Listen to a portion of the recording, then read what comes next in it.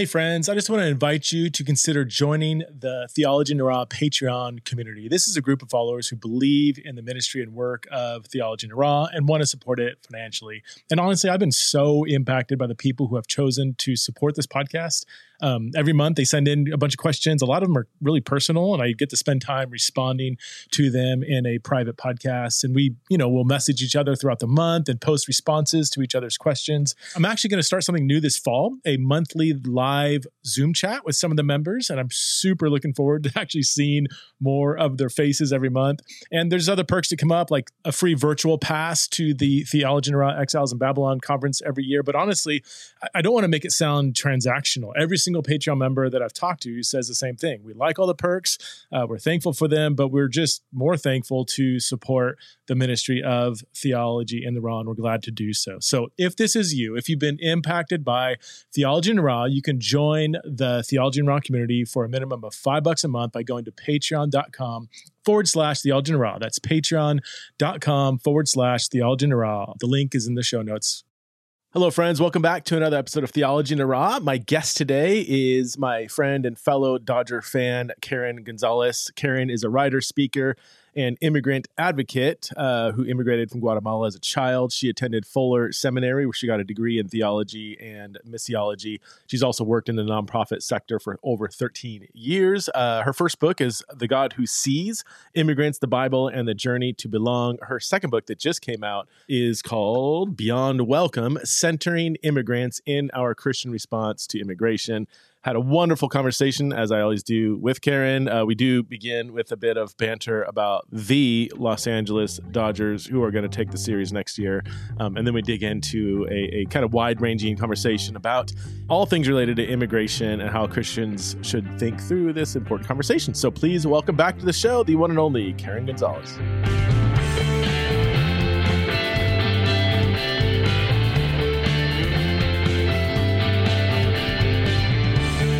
Karen, how are you doing over there in Baltimore this morning? Good. A tiny bit chilly, but yeah, doing well. Boise is getting really cold. We got a blanket of snow on the ground right now. But yeah, East Coast cold is different than West Coast cold, I think. You guys got that cold that just rips right through your clothes. It's crazy. Yeah, it's not humid cold. Yeah, we got a dry cold out here. I want to jump into your book, Beyond Welcome, that just came out last month. But first of all, I've been looking for this conversation for several reasons, one of which is I really need a debrief about our Dodgers in October. Have you recovered yet? Because that was not okay. What happened?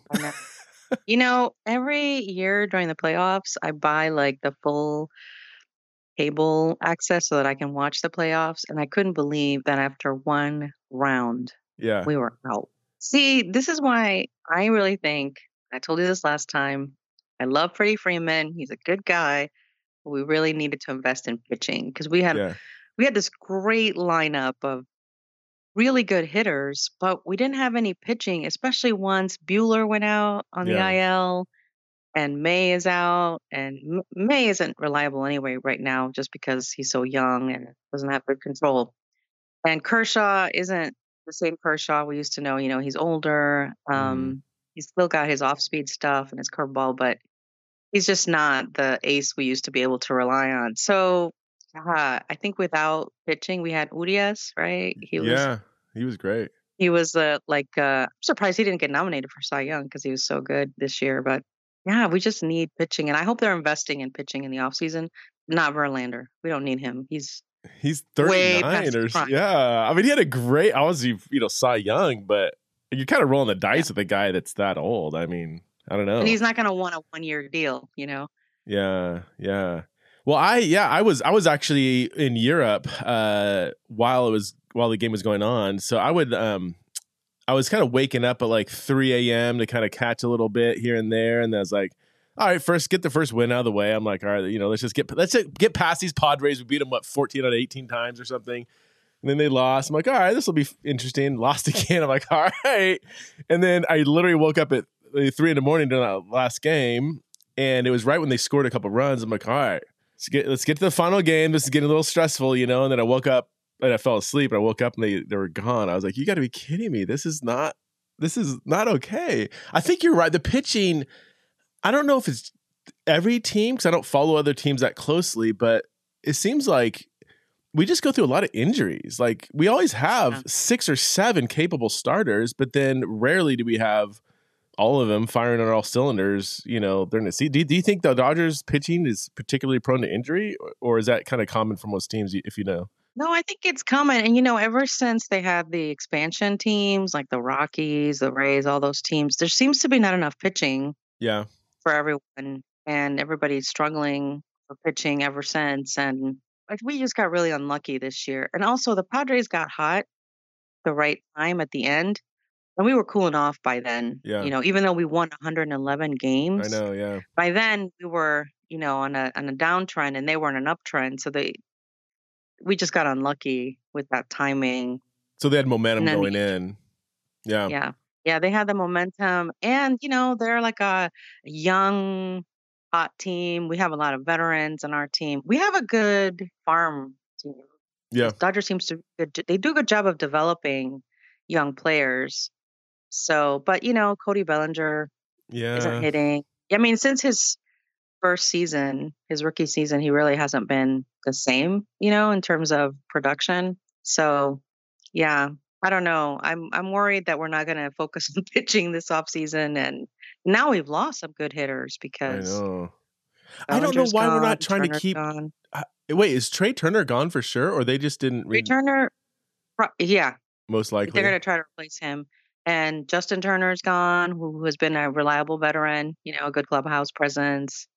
But I mean, I understand why they didn't sign him. He's older and he wants a multi-year deal, and you can't give that to a guy who's 37 or, I don't know why we're not trying to keep Trey Turner. He's the best, one of, if not the best, hitting shortstops at least in the majors. Why are we not throwing a ton of money at him to keep him? I mean, he's one of our best players. Yeah, I don't know. It's hard to figure out what moves they're going to make. They already non-tendered Cody. Yeah, that was sad. I think on Turner, they're still maybe deciding or wavering. I think a lot of teams are going to want him and are going to want to pay. He's good. The speed, he hits for average, hits for power. He's good defense. Maybe not the best defense, but he's good. I mean, he's got all the tools. I would go after him like we did Freddie last year, unless there's a money issue or something, or unless they have their eyes on somebody. But what other shortstop would you pick over him? Like Correa or something? I mean, I don't want Correa on the Dodgers. And they don't have money problems, they're not the Mariners or something. Yeah. I mean, every offseason, at least the last few years, the Dodgers have always done well. They've always picked up some really great people, but they've lost.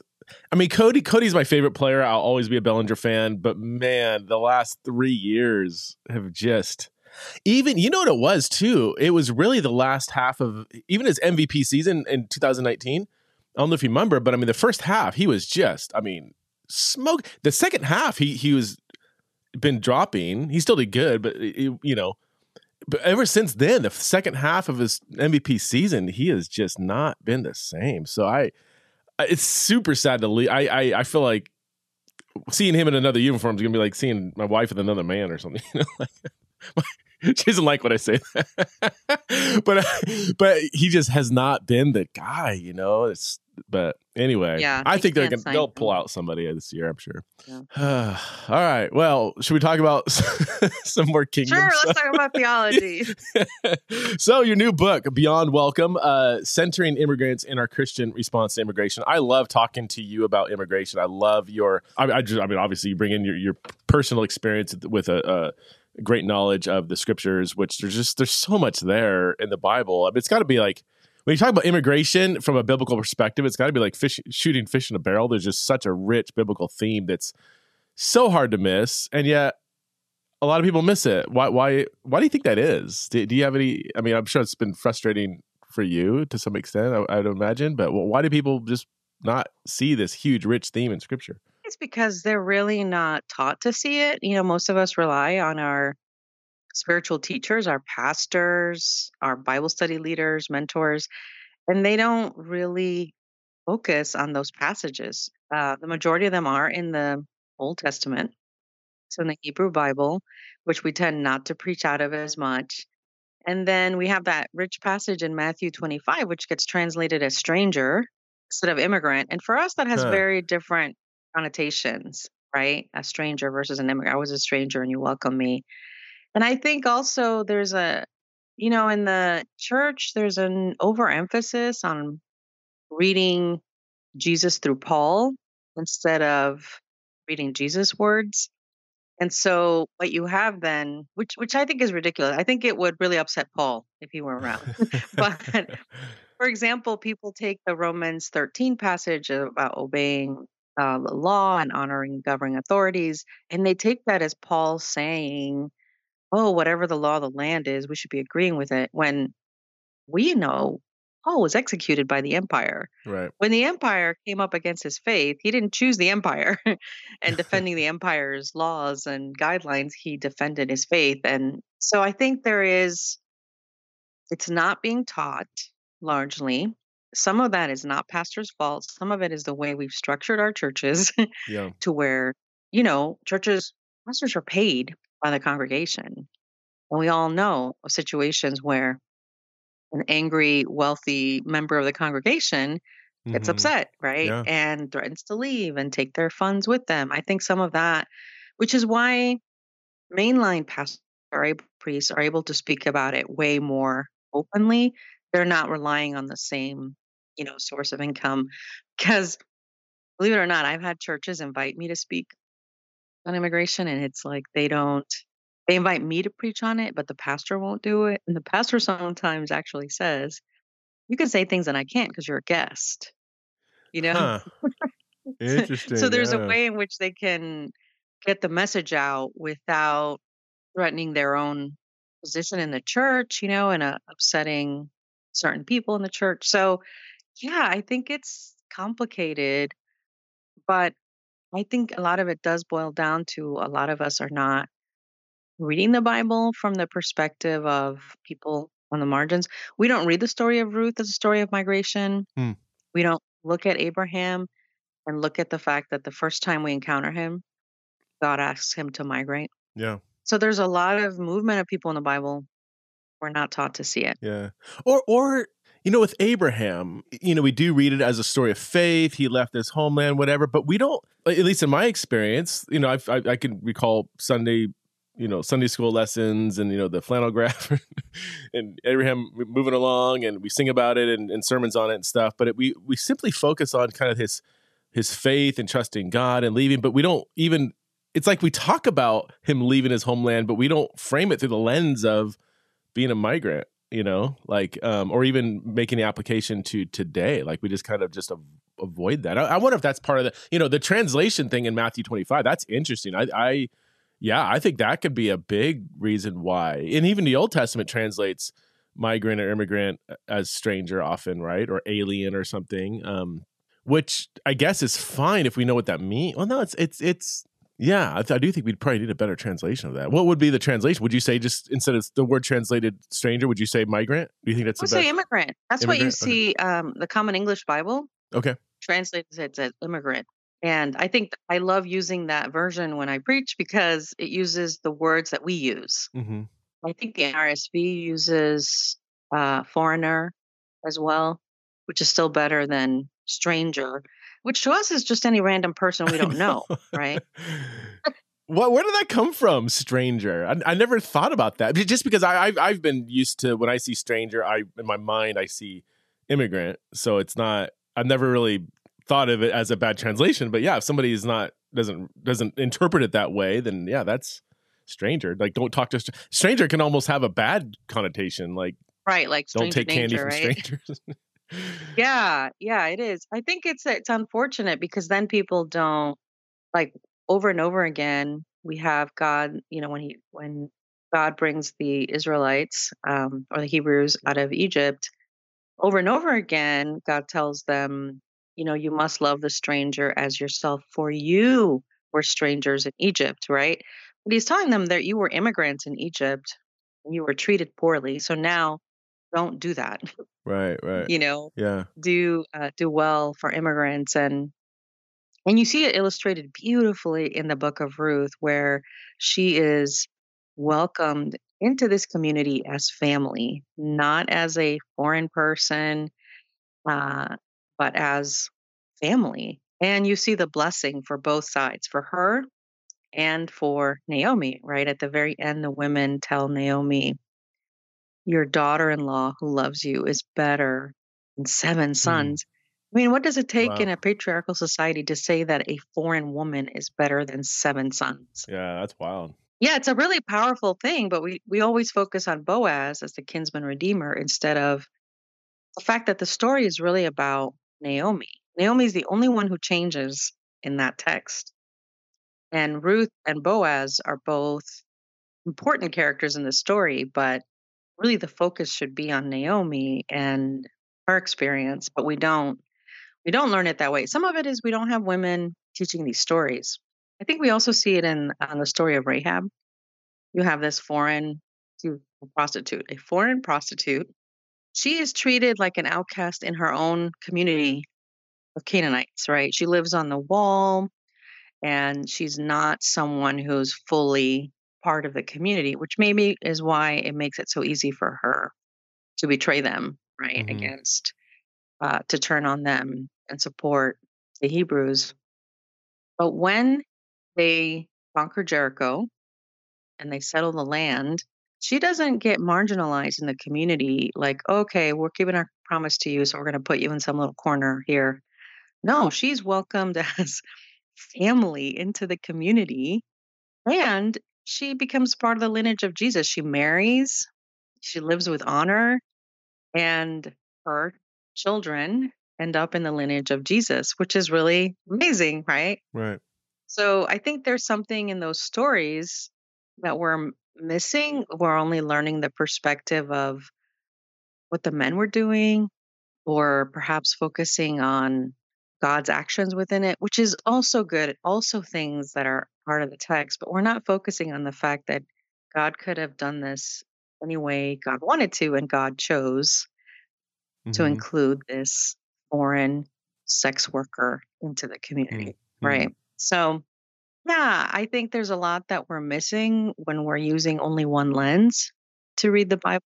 And then I think to some extent it also absolves us of responsibility, right? If we're not reading it through the lens of immigration when it's such a polarizing topic since the Trump administration. Yeah. Well, now, so you went there. Did you see a major turning point in people's thinking, or just even the cultural climate since say 2016? Have you noticed that? Oh, definitely. Well, Trump began scapegoating immigrants and refugees. Refugees had always been considered the quote unquote, good immigrants because they come here, they're suffering, right? Trauma, war, and so they're brought here and they come in legally. And this is a big sticking point for a lot of people, is that people aren't legally in the United States. So people were always fully supportive of refugees until Trump. Trump really turned against them, and even they weren't considered quote unquote good enough to be here. I understand why so many people held on to Trump's words. When you're economically imperiled, when you see jobs disappearing and moving overseas, you want someone to blame for this changing world, right? Trump gave them someone to blame. Trump said, look, it's these people's fault that you're imperiled. And people grabbed onto that. But, it isn't immigrants' fault. NAFTA, the North American Free Trade Agreement that took tons of jobs away that were working class jobs, that's not immigrants' fault. This was something decided at a leadership level, and it was really bad for Latin America too. It was not good for Mexico at all. Tons of farmers who had had these corn, farms for generations lost them because they couldn't compete with the price of corn from the United States that was coming from the Midwest. So, and then we had all these factories. That wasn't great either, because guess what? With that came a lot of crime. In Juarez, there's still so many dead women and girls that are, it wasn't good for Mexico either. And it definitely wasn't good for the US. When my family migrated to the US in the 80s, most of the adults lived in Rhode Island. That's where we moved originally. And they all worked in these like costume jewelry factories. So they had these 9 to 5 kind of jobs, working in these factories, making these jewelry things, for Kmart or whoever. And it was really a good job for them because it was 8 to 5. And then you came home, you have dinner with your children after school. All those jobs have disappeared in Rhode Island, all of them. So now immigrants are working service jobs, which means they're working weekends, they're working nights, they're not able to go to parent conferences at school, and they're not able to be there for their kids in the evenings like they used to be. So it was really a harmful thing all around. It wasn't really free for everyone. It was only really good for corporate America and not really good for anyone else. And so I get it. I get why people want someone to blame, but the blame is on the wrong group. It's not immigrants who are at fault. It's funny is if we assume, and I think it's probably an accurate assumption, that it's primarily conservatives, whether religious or not, in America that are maybe most resistant to immigration as a whole. It's interesting because a lot of people coming into America from other countries are actually bringing fairly conservative values with them, like, isn't that true? I mean, isn't it kind of a little odd? It's like, well, wait a minute. Like, if you want to return to kind of the good old days or whatever, a lot of people from different countries kind of have those kind of values that they're bringing with them. Is that true? Or why don't people kind of notice that? True. Or do they just not connect those dots, whatever? I think people don't connect those dots, and they don't realize too, immigrants are more likely to attend church or worship service. Yeah. They're more likely to stay married, least likely to get divorced. Family There's all kinds of ways in which, they're very, very conservative, very family focused. It lines up really well with conservative values. It's just the language and culture barrier and the racial component, I think, in some cases, right? Because we saw, for example, a lot of goodwill toward Ukrainian refugees, and we saw some goodwill initially toward Afghan refugees when, Kabul fell. But now we can't pass the Afghan Adjustment Act, and now even the goodwill toward Ukrainians, it's not that it's disappeared, but we just don't hear about it as much because the war has been going on for so long now that it's no longer a novelty for people. They moved on in the news cycle. Yeah, it's a really interesting phenomenon, the way that works, but people don't connect those dots very often. And to be honest, it's not just conservative Christians. I speak to a fair amount of mainline churches. I think that conservative Christians get scapegoated a lot in this conversation. I find that mainline Christians, now the pastors are very different. Pastors tend to be very progressive and have really strong social teaching in their denominations around immigration. The congregants are no different than those that I find in conservative evangelical churches. They ask the same questions, and I don't really know a difference. Okay. So, that bothers me a little bit when people say that it's just conservative Christians. I'm like, no, it's really a lot of Christians. Yeah. I'm glad you brought that up. In my anecdotal experience, which is only anecdotal, I mean, I live in a very conservative, very white area, Boise, Idaho, which is one of the main and it still is, I guess, relatively speaking, refugee resettlement communities, and we're pretty involved with the refugee community, and for the most part, Christians here, very conservative Christians, are very pro refugee. They open up their churches. They have a lot of conservative churches give like free space to refugees gathering there. One church I know has like 3 or 4 different churches that gather there.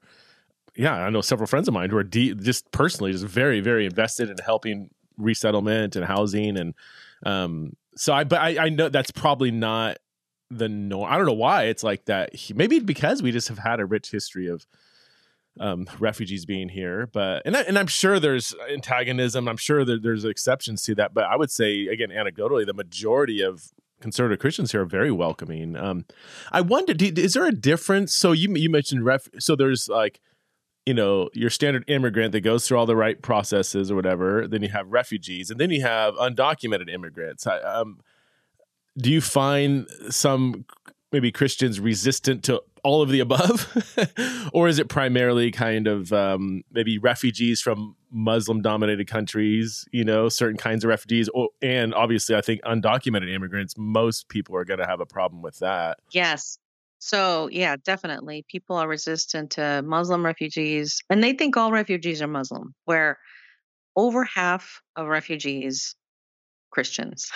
And the United States takes in the most refugees from persecuted Christian communities. Oh, wow. So the church in Egypt, the church in Iraq, the church in Palestine, all these places.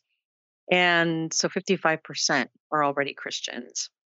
But yes, it's Muslim refugees and then undocumented immigrants. But here's the interesting thing. I point this out to people. They say they don't want undocumented immigrants. And yet there's very little punishment for the people who hire them right. when they're here. Once they're, if they're discovered to be employing undocumented immigrants, there's no real punishment. It's a slap on the wrist if it's discovered at all. And the majority of our food, like, Thanksgiving food, I don't know if you saw this, but we just had Thanksgiving, right? There was this meme going around that said, thank Jesus for your food because he's the one harvesting it. 70 to 75% of our food is harvested by people who are undocumented because our citizens do not want to do those jobs. Wow. And there are states who have tried, like the state of Washington tried to only hire people who are not undocumented, had the legal right to work in the U.S. Apples literally rotted on the trees because they couldn't find enough workers. They were even offering like a $15 an hour rate. Oh, wow. Still could not get enough American workers. So that's part of it. Also, like the, slaughterhouses, poultry farms, dairy farms, all those places, it's immigrants who do that labor as well. I live in Baltimore.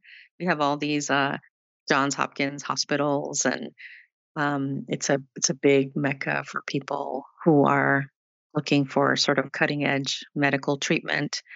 But there's a real reality to the medical world in that in Baltimore, there are all these industrial laundries because you need the linens from those hospitals cleaned. And it's all immigrants who work in these places. And it's really terrible. It's freezing cold in the winter.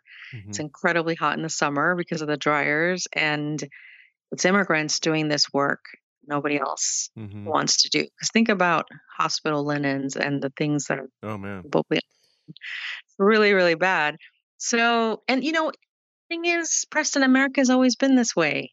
Always have immigrants become the backbone of the working class. The Irish, when they came, if you go to New York, they'll give you a tour of the Brooklyn Bridge and they'll tell you how many Irish immigrants died in the building of this thing because it's before OSHA, before there were safety regulations. So it's always been this way, but all of a sudden, people have really turned. It's not that Irish immigrants were treated well, because they weren't when they arrived either. But eventually they became part of the landscape of the country. And now people very proudly speak about their Irish heritage, right? And that doesn't seem to be happening with a lot of, Latin immigrants. And so, and some of it is that racially, we really can't blend in the same way, even if we've been here for generations. Yeah. Yeah. So my family, I have Armenian roots, and it was the same thing. A lot of Armenians came over to Central California after the genocide 100 years ago. And they started as farmers and workers and everything. And they ended up now several generations later, owning all the farms, and they're known for being very wealthy now. But they started very much on the ground like that. Is that good for the image? Like, are they happy? And it's such a broad statement, a broad group of people, but like, is it still like, oh, this is still better than what I left and I could still make more money, even though it's not a lot by American standards, it's still more by the standards that I left? Or do they feel disappointed when they migrate here or whatever, and they find themselves in, kind of more menial jobs or whatever, jobs that other people don't want? Is there a general perspective there? Or it's hard to say general, but people come here to work and they're able to find work. And they're able to find work that can support their families back home, they can sustain themselves, and they can build a life here. So they are able, people are happy to be able to find work because that's what people are coming for. Immigrants are like 13% of the population, but they make up 16% of the workforce. Oh, wow. Okay. So everybody who comes here to work. Yeah. Yeah. And so, which again is something conservatives should celebrate. It's like priding ourselves on, hard work, good work ethic and everything. And it's like, who works harder than immigrants that come here, man? Yeah. And so, and without protections, under threat of deportation if they don't have the legal right to be here. So it's a little bit confusing, I think, for a lot of immigrants, because on the one hand, there's this do not enter sign in the borderlands, right? Do not come in here. On the other hand, there's all these help wanted signs of there's all these jobs that are available. And frankly, if we deported every single undocumented immigrant, it would tremendously hurt the economy, tremendously. And almost all economists agree on that. You can access all these different think tanks, even libertarian think tanks. The Cato Institute is really supportive of immigration and even undocumented migration because of the way that it supports the economy. So, there's a sort of kind of thinking that people have about, well, they're not documented, they shouldn't be here. And then again, also benefiting from their labor in a lot of ways, right? And so to me, that's what's hard. It's like, well, okay, if they weren't here, this is what it would mean for you. And you probably don't want that, but you also don't want them to be here. And frankly, even though immigration is good for countries and their economies, Christians, that shouldn't matter. What should matter is, well, what does my faith say about migration? What does God say about immigrants? What it does, if it did something negative to the economy in America as Christians, that should never trump our Christian ethic. But you're saying, and I've heard this too, and I just want to verify that the whole idea of immigrants are coming and taking our jobs, especially undocumented ones, you're saying that's just factually untrue. It's not taking. They're taking jobs nobody here wants to do, and it's not actually hurting the economy. It's helping the economy. Is that's not just a partisan talking point. That's well established. That's been proven true over and over again. And you can access all these different immigration think tanks that are nonpartisan that have done this research over and over again. It's also true that our country sends them a very conflicting response, because you have the IRS and the Social Security Administration saying that they'll accommodate payments from immigrants who are undocumented. They've gone on the record to say this. And then you have DHS saying, well, no, they don't belong here. So which is it? Because last year, undocumented immigrants paid about $11 billion in taxes. And the IRS undocumented immigrants. Our money. Wow. Yeah. Okay. Yeah. So immigrants do pay taxes, whether they're documented or not. Of course, there's always things like state taxes and property taxes that you pay through rent, right? Or through buying clothes or whatever. But then there's also most people work either with a fake Social Security number, or they work with something called an individual tax identification number. And the IRS will give them this number. And this is what they use to pay taxes. So the IRS knows that only undocumented immigrants request this number. And they provide the number so that people can pay their taxes. And so this is what I mean. So they just turn a blind eye to the fact that you can't have some government agency saying, yes, here, we'll take your money. And some saying, well, you don't belong here.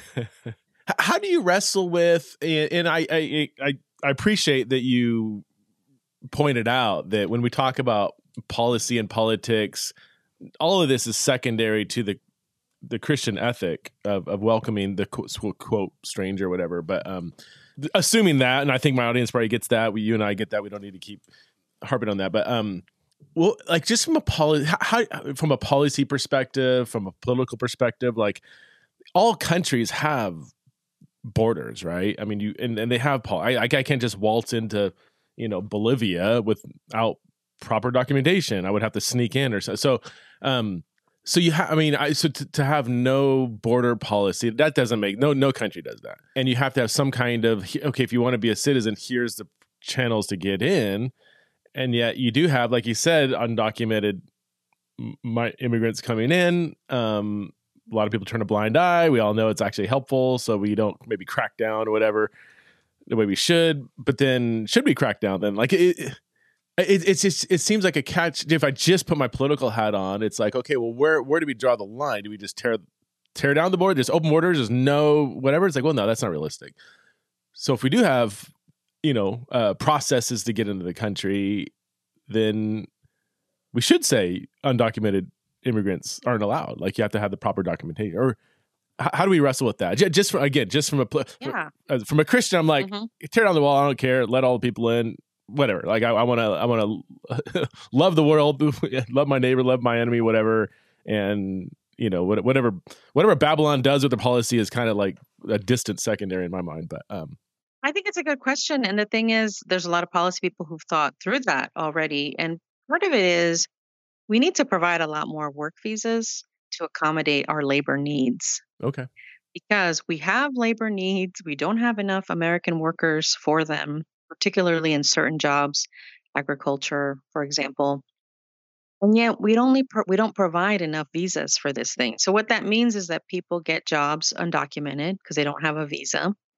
And then they can be exploited really easily by the owner, right, of this industry because they don't have the legal right to, if someone was cheating me out of wages, I'd call the police, I'd call the Department of Labor because I have the legal right to work in the US. But if I didn't, who do I go to? Nobody. I'm stuck, right? So it leads to more abuse as well. So we need more work visas to accommodate our needs and to protect our immigrant neighbors as well. So that is one thing that we could do. And in the past, we did do that. We used to have this program called the Bracero program, which wasn't perfect, but it would provide work visas so people would come into the U.S., work, and then they'd go home again. Because people are coming here for work. They prefer to live in their own home, But so it was this circular sort of, back to their homeland. Then we ended programs like that. And so now we just have undocumented people who stay because if they leave, they won't be able to come back, right? Okay. So that's one thing. The other thing is we have a lot of people here, for example, fall under DACA. So these were people who were brought into the U.S. as children and their parents were undocumented, so they were too. So they're under this protection that President Obama started called a deferred action for childhood arrivals. And this protection is just basically they're dangling out there because this protection could end at any time. And people in the US, like 3/4 of Americans, support providing them a pathway to citizenship. Our legislators just haven't had the will to pass the DREAM Act. Same thing with the African Adjustment Act. Most Americans support it, but our legislators just don't have the will to pass it, to work together for that. And so we have some legislations out there that could provide people who've been in our country, who've been contributing, a pathway to citizenship, but they don't have it. So that's another thing is that, there's something that you hear sometimes called it's called comprehensive immigration reform, the policy. And this is some of what they propose. So they propose providing more work visas. They propose having a secure border, but letting in enough workers, right, so that we can our labor needs can be met. And they support also providing a pathway to citizenship to people who've been here for a long time. Perhaps have them pass a background check, have them prove that they've been paying taxes, and then provide them a pathway. Yeah. So there's several parts of it that are just very practical and very feasible. Nobody that I know of who is an immigration advocate is saying, let's erase every border, everywhere. Nobody's saying that, but that's the extreme that people go to. They're like, oh, you must want this. And nobody proposes that because nobody believes that would actually work as legislation, in Capitol Hill. So what they're proposing is actually very much makes a lot of sense all around. But again, we have to have legislators who have the will to push this through. And so far, we haven't had that under any administration, Republican or Democrat. Why not? Like, what's the in their mind? What's the fear of doing that? It's just that they would lose their support. Like, people wouldn't want that. The populace wouldn't want that, or I think that's part of it. And I think the loudest voices who contact Congress are anti-immigrant. And this is why I always tell people it's important to call. It's important to write emails to your legislators, letting them know, hey, I support this. I support the DREAM Act. It doesn't even have to be long. If you call your legislators, somebody answers the phone. A staff person answers the phone. You don't get a voicemail. Really? Because, yeah, if you call, you will get a person on the phone. Generally, they will ask you your address to make sure you're a constituent. And then you can tell them, hi, my name is Preston Sprinkle, and I want you to know that I really want my legislator to support the DREAM Act, the Afghan Adjustment Act. I want America to continue to be a country that welcomes immigrants and refugees and provides, a safe haven for them. That's it. You don't have to have a script, or there are scripts out there that you can Google, but that's all you need to say. And they write it down, and you can say, I want a response from my congressperson, whether it's your senator, your representative, whoever, and they will respond. So really, that just seems to, and that one phone call will do something, a little nudge the person a little bit. So if you had 100 people call this week, that would, put a lot of pressure. Yeah, it matters. Yeah, one time at work, because I used to work for an organization that served refugees and other immigrants, and one time we all during lunch, 10, 15 minutes to call, and we all called our legislators and wanted them to know. So, people in Baltimore, some people live in Pennsylvania, some people live in Maryland. So, yeah, and it's a really easy thing to do. It just has to be during business hours, right? Sure. You can email anytime, but if you're going to call, it has to be during business hours. And that really matters. The fact that Trump was able to really generate so much anti-immigrant sentiment tells you that leadership really matters too. And so the things that our leaders are saying really affect people who are on the margins of society. And so it really did affect the country, and it affected churches as well. People in churches are constituents, right?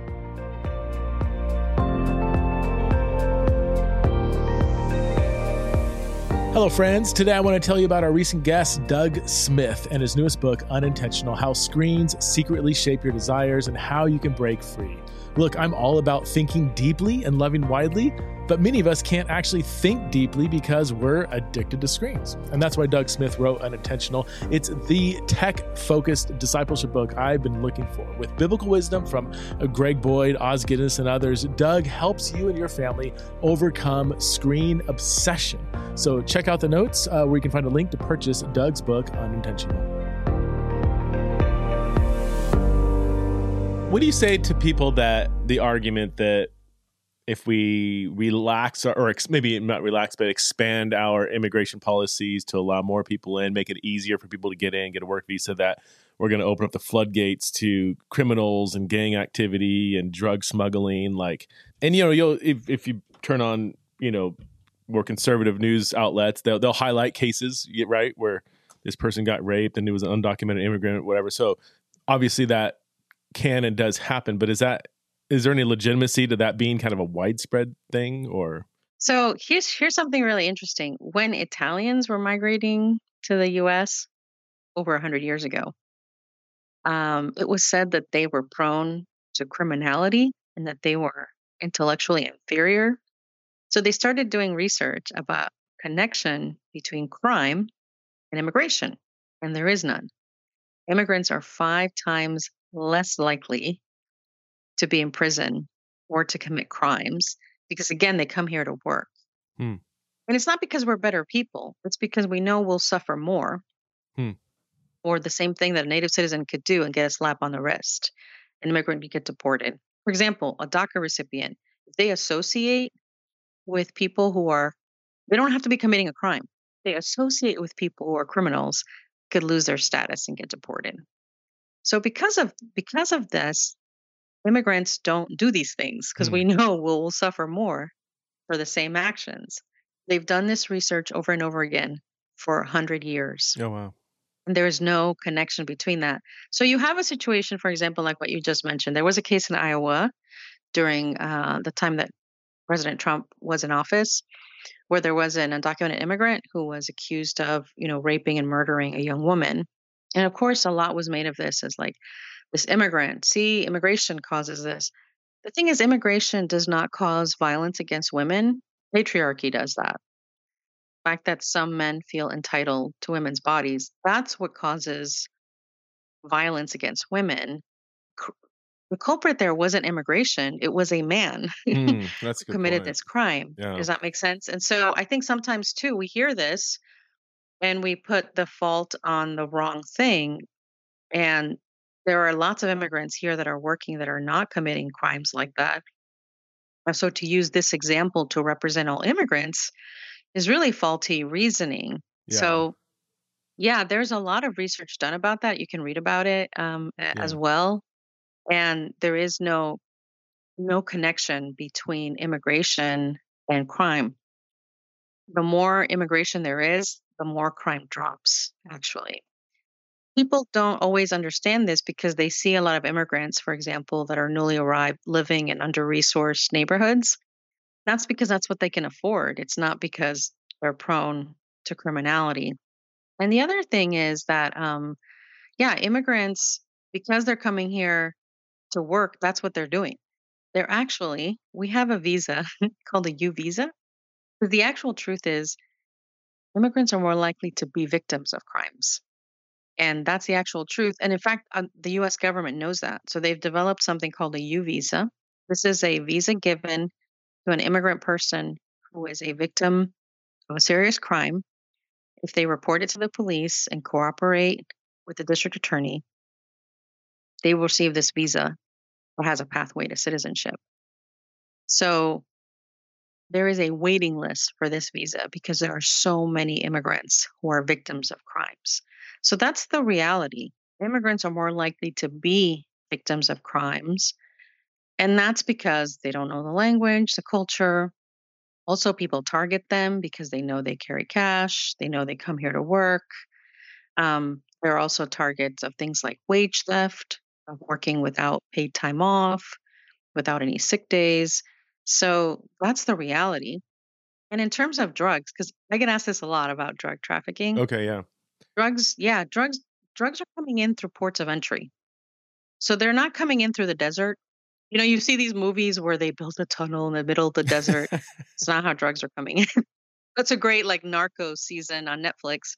But most drugs, the majority are coming in through ports of entry. So when you hear that drugs were seized and they found all these drugs, it's at a port of entry, at a shipping port in Miami, at a driving, through in California or Texas. That's how drugs are coming in. The number of drugs that come into the US are just too massive to, put a kilo or two on every undocumented immigrant.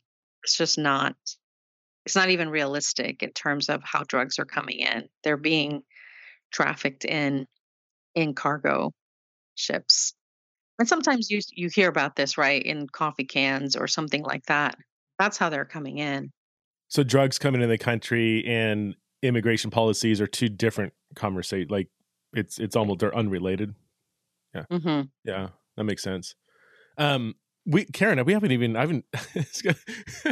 was about to ask you about your book 40 minutes ago, and then we got sidetracked. So talk to us about your new book, Beyond Welcome, because you have another, your previous book was on immigration too. What's the difference between these two? And then tell us, walk us through this new one. I would say my first book, The God Who Sees, was more like a 101 conversation for people who are really new to learning that the Bible speaks to immigration and what the Bible has to say about it. And this book is really part two. These are people who are already welcome and care about immigration. But that's now the next part of the conversation. How do we move beyond welcome into things like solidarity and kinship and advocacy together? And so usually immigrants are kind of kept as kind of the objects. Even if you think about a slogan like "We welcome refugees," right? Mm-hmm. We is the subject. Yeah. Refugees are the object. There's a power dynamic there. Yeah. Right. It's a power dynamic at play there. And so what I'm talking about in this book is how do we keep immigrants at the center? So how do we have a mutual hospitality, for example? And I use Jesus as the example of Jesus was poor. We know that a lot of people supported his ministry, right? The 3 years that he did ministry. And we know he himself said he didn't have a place to lay his head. But what he offered to people was he fully listened to them, engaged them, was present to them. And when the night before he died, he told his disciples, I'm leaving, but I go to prepare a place for you in my Father's house. So this person who had been a receiver of hospitality was now going to become the host. And he says, I'm going to prepare a place for you and I will receive you when you come. And so often what we do for immigrants is that we make decisions for them. We assume what they need and how we're going to meet that need instead of really listening and engaging, instead of asking them for feedback on services that they receive. And so what I'm proposing is let's keep immigrants at the center of the conversation. And so what kind of words do we use? Are the words that we're using dividing us, keeping our neighbors far from us? How do we think about land as Christians? Do we think of it as this is my land and I have a right to keep people out? Or do we think of it as, no, this is God's creation. This is God's land was given to us. How is it that we think about like myths, like what makes a good immigrant, bad immigrant? Because that's a myth, right? Of a good kind of immigrant and a bad kind. And is that really a gospel oriented question for those of us who receive grace? Yeah. Just as we are. And then there's also myths like pressuring immigrants to assimilate, which is really harmful and ultimately is a huge loss. So how do we instead focus on integration and encourage people to keep their language, their culture, all of that? So, and frankly, immigration is really normal these days.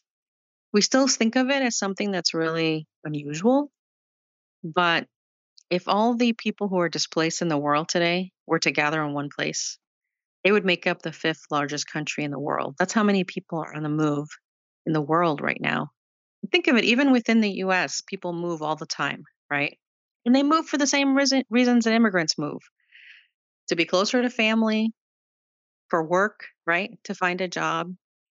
And in recent history, we've seen people move because of things like Hurricane Katrina, right? Displaced a lot of people to Texas. The fires out west caused a lot of people to move to other places. So people move within the US for the same reasons people always move. Yeah. And so how do we create a conversation about the fact that it's normal and the fact that, Paul exhorts us that the only citizenship that matters is citizenship in heaven. And for someone who was a Roman citizen to say that is a really big deal. Right. The assimilation integration piece I think is so important that even well-intended Christians I think miss, and I hear again, I think we're being discipled by political commentary more than the Bible, like because I'll even hear Christians say who maybe are pro-immigrant, like, yeah, we welcome the immigrant, as long as they become American and value our culture and all this stuff. It's like, well, where is that in the Bible? Like, I don't, the Bible celebrates other cultures. And then, when we go overseas, we love to go to France or Germany and that culture, whatever. But then don't bring that here, if you come here, don't be bringing your culture with us, or keep that off to the side rather than integrating and celebrating different ethnic and cultural values. I think that's a huge change in thinking. I'm curious, Karen, if you can help me out with this. So I mentioned in passing earlier that we have churches here in town that host other immigrant churches. My church, we have 2 English services, then we have a separate Spanish service, which is pretty much a whole different congregation. We have an Arabic service, and then we have, I think, 1 Swahili service, a Congolese service. Maybe it's in French. How these are all completely separate. What if we said, hey, is this the best we can do, or is there something more we can do to integrate? What would you say to that? What would be your counsel to churches that do have these kind of separate services? Should they be kept separate? Is that like, oh no, this is just leave it the way it is?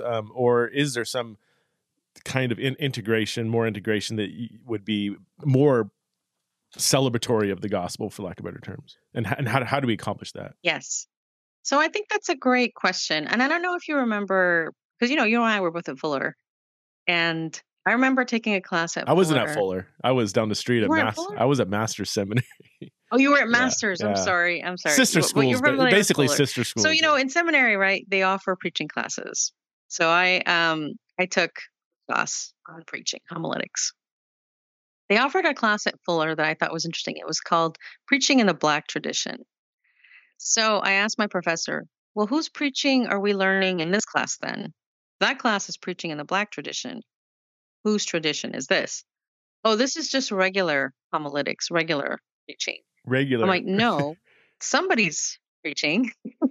So here, that's the sticking point, I think, when people tell me, well, I just think it's better, it reflects God's kingdom if we're all together, in the same church service. I'm like, okay, but whose culture is going to be centered there? Are we going to expect the immigrant community to worship exactly like the white dominant community? Or are we really going to have a blending of services? I have a good friend who, speaks Spanish and English equally well. And whenever she preaches, whether it's a Latin community or not, she will preach bilingually, Spanish and English, really bothers people. They're like, oh, it breaks my train of thought. It does this and does that. She's like, well, I want you to imagine sitting there and not understanding anything because it's not in your language, right?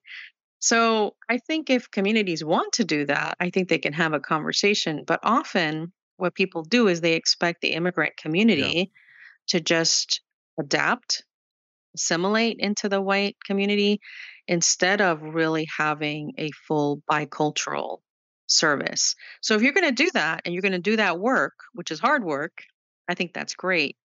But if not, I think it's okay. If you don't have the capacity to do that or the will to do that, I suppose, because sometimes it's the whole congregation, right? It's okay. Allow immigrant churches to use because, God shows up in different cultures in different ways. Mm-hmm. And people can express that fully. So I grew up in a Catholic immigrant church. And you know what? My parents, my dad did custodial work, even though he was a college-educated person in Guatemala. My mom was like a home health care worker, even though she'd been a nurse in Guatemala. Wow. But when they went to church, you know what? All of a sudden, they weren't an invisible service worker. All of a sudden, they were Señora y Señor y Don Jorge and Doña Mayra. They were dignified in a way that they didn't receive that in the culture. And it was a safe community. They could speak Spanish. They could be themselves. And this is a real haven for many immigrant people, mm-hmm. when they go to a church service from their community. Honestly, my parents were not even very serious Christians. That community was really important to them as a cultural, comfortable, touch point. I think if you are allowing churches to use your space, that is a wonderful and really good thing. And not all churches do it, and so I think that is a wonderful thing to do. If you are open to relationships and conversations with pastors of these communities, I think that's great.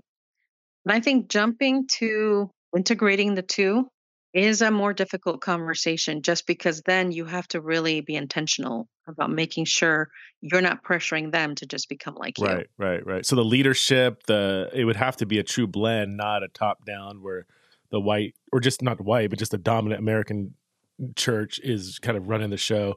One of the challenges I see, and I don't know what to do with this, because it sounds good on paper, and I'm like, oh, it'd be so good. Let's just blend it all together. And I would be all for, like, 1 week you have it English translated into Spanish. Next week you have it Spanish translated into English, and the people that don't like that can go somewhere else. I mean, like, we're okay with other people having the translation, but when it comes to us, oh no, it's hard for us, whatever. So I don't. Worship can be multilingual. Preaching, I would have different preachers from different whatever. But the hard one for me is I can think right now of several churches in town that are immigrant churches, and they're very conservative, like, women head coverings and preacher suit and tie. They're typical. The ones I'm thinking of, at least, are very patriarchal, very male dominated, and theologically extremely conservative. And so part of me is like, oh, I'm not down with that. But then is that a hidden species of ethnocentrism that my more, not even progressive values, but relatively speaking, progressive theology, which some people would laugh at, what do you say about that? I mean, that's yeah. I mean, it's really true. It's why I don't go to an immigrant church. There are very few. There is one in my city that's very progressive. It's an Episcopal Spanish-speaking church. But yes, I agree. They are very conservative, and so that would be hard if you had a more progressive congregation and you were trying to sort of do a bicultural service with a really conservative, where, for example, if you had women preachers in the English service, but they weren't allowed in the Spanish speaking service, that would be a huge issue, right? A huge theological conflict there. And so, yeah, it is true. A lot of churches are very conservative, which is really, interesting, right? When you think about the way that people in the church think about immigrant communities as like lawbreakers or something. And these churches are so conservative and so aligned with just values that are just seem from another time, right? The head coverings, like you mentioned, not allowing women leaders, all of that. So I think that's also makes it very complicated. Just because you're allowing an immigrant community to worship in your space doesn't mean that they align with you right on everything theologically. And so that could make it really, really challenging. There are churches that are doing that. There's a Nazarene church, but again, they're all Nazarenes. So they're on that same page. Okay. Yeah. There's Pasadena Nazarene in California that does that really well. And they'll have the bilingual. Is that the service. Pasadena Pasnaz or whatever it's called? Mm-hmm. I've been there before. Yeah, it seemed very forward thinking in this area. I think it's more like second generation churches that would be more in line with that. So in California, for example, I visited some Asian American churches that are second generation. They're no longer first generation, so they're in English. They are more progressive. I think that is more of a possibility because you have a lot more. You have a common language, at least, and both groups understand the culture of the U.S. really well. I think it's okay to let people have an immigrant service because, again, there are things that they will lose with integration. Right. This is a good space for them. And again, it's more than just the worship time. It's being able to be fully yourself. Right. And that's something that you can't do in the dominant culture people present. I think that is a real gift to communities, is to allow them to use space. And I think you can have those conversations at a later time. Once you build relationship, you build trust. Mm-hmm. And it's also good to find out where they're coming from. I think it's important for pastors to have accountability, kind of like having a denomination for that reason, or at least having a network of churches, that have things they like. Vineyard churches were like that, Calvary chapels, right? I think Acts 29 has that too, where they have agreement, right, on basic tenets that the churches have to agree to, that they're part of. I think it's good to have, I think what works at PASNAZ is that they all agree they're Nazarenes, and so that they have some theological overlap, even though the expression of it might be very different. So there are ways to do that, but I think it is a much more complex conversation if you're not just asking them to assimilate to your space. Like, come into our space, we welcome you, but you have to be just like us when you're here. Right. My pastor, he went with our Congolese, the pastor of the Congolese congregation to Congo in Kinshasa, and the pastor was like, "Hey, can you make sure you bring some nice clothes, because I go to, it's actually a very conservative, theologically conservative church, but culturally it's very relaxed. It's a Calvary chapel. So it's like, fundamentalists in Hawaiian shirts and, Birkenstocks or whatever. So my pastor, I don't even think he owns like a suit, a tie. Yeah. And so he thought like dressing up was like a button down shirt and like nice jeans. And so he got over there and the pastor's like, all right, let's get, you're going to speak at this church, throw your suit on. He's like, I didn't bring a suit. He's like, wait, no, you can't preach in that. Like you can't do that. Like that's not what we do here. So even something as small as that, like a mixed congregation where the preacher's, wearing a t-shirt and jeans, that can just be very offensive, or just that's a huge stumbling block for some people, Oh yeah. I remember going to church with my grandma. It was really getting fully dressed up. Yeah.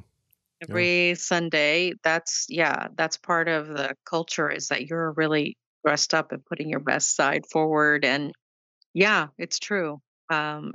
Even that is just a difference. There's no sort of casual coming to church in flip-flops or anything like that. It's not okay. Yeah. So yeah, those are big differences. I as part of my degree at Fuller, I had to spend time in a church that was not from my culture, and I ended up going to an Asian American church out in Pasadena for a while. And there were so many things that I learned that were so interesting. Like, for example, after the service, there was always the feast where we would gather together, as a church, and we'd all eat together. And it was really, really wonderful. But there are things that I think about that church when I think back. I'm like, oh, there are things about this church that if you didn't really understand Asian culture would feel wrong to you. Yeah. You might feel them that way, even though they're just differences in the way that people worship, in the way that people express their prayers. So, yeah, and I don't get me wrong. I think there's a richness if we can all come together, people from all different, that sort of Revelation picture of everyone coming together and worshiping God. But as long as we're not forcing people to worship our way, and we really are allowing that freedom of, okay, we're really going to have difficult conversations about how we're going to do this. Because usually what I see is that churches will do we welcome everyone, and they'll have one song they sing in Spanish during the, and that's the extent, and I'm like, no, this is really, really different. Also, a lot of immigrant churches, the services tend to be long. Right. Yeah. And think about it. I mean, for them, it's really important to have this long service. It's the only time, right, to get to be with all these people. And usually there's meals that are connected to it. And so all of that, I think, is part of a lot of white people might come and think, oh my gosh, this is so long. When is it going to be over? Right? Totally. I would be that white person.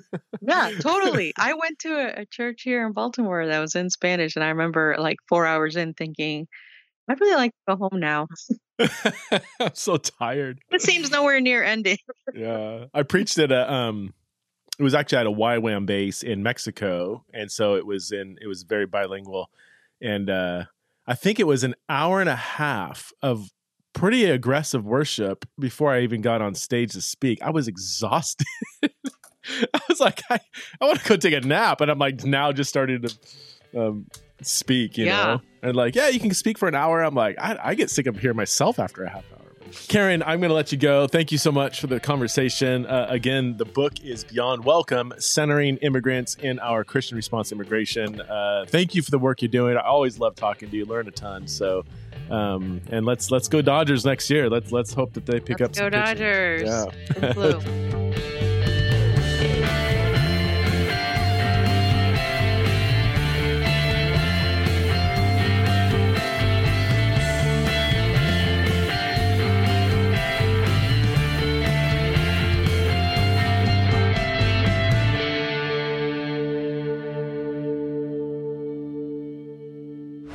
This show is part of the Converge Podcast Network.